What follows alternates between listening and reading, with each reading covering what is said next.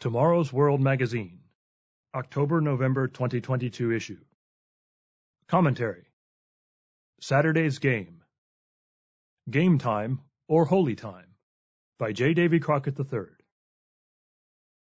Read by William Williams. Article begins.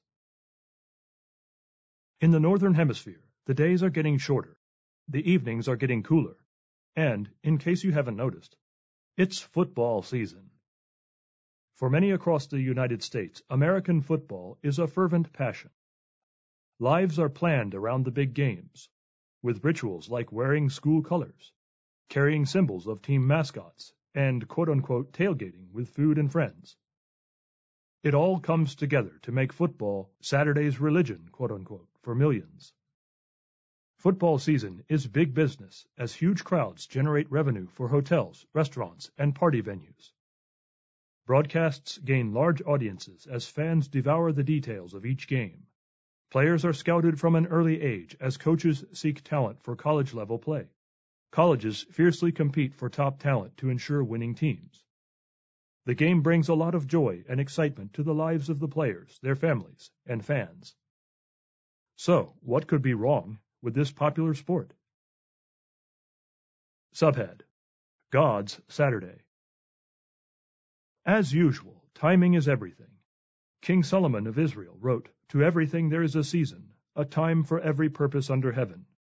Ecclesiastes chapter 3, verse 1. There is a time for work and a time for play, and there should be a time for worship.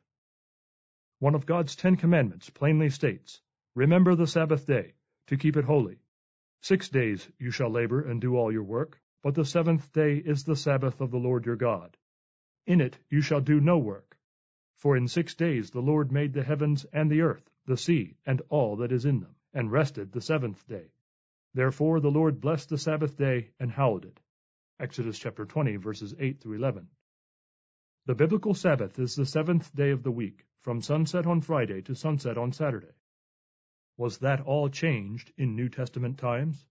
Actually, the New Testament confirms the observance of the Sabbath day in word and deed.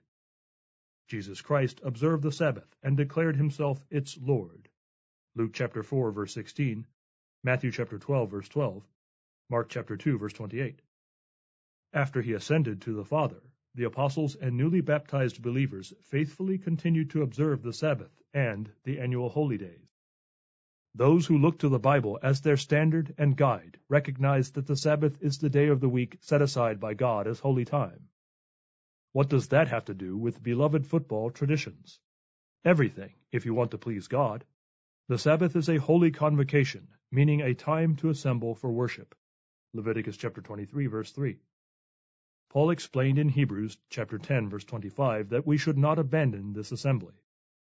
Isaiah gave clear instructions when he wrote, "If you turn away your foot from the Sabbath, from doing your pleasure on my holy day, and call the Sabbath a delight, the holy day of the Lord honorable, and shall honor him, not doing your own ways, nor finding your own pleasure, nor speaking your own words, then you shall delight yourself in the Lord." Isaiah chapter 58, verses 13 and 14. While there is nothing inherently wrong with football, when and how it is played is important if one wants to live in harmony with the biblical commandments and to enjoy the blessings promised to those who do. This also applies to other leisure activities such as fishing, hunting, going to concerts, playing golf, and more. Ceasing these activities on the Sabbath, the 7th day of the week, puts one out of step with mainstream society. Will Saturdays be your game day, quote-unquote, or will you seek to worship God as he plainly instructs in his word? This important decision, while not easy, is life-changing in many wonderful and positive ways.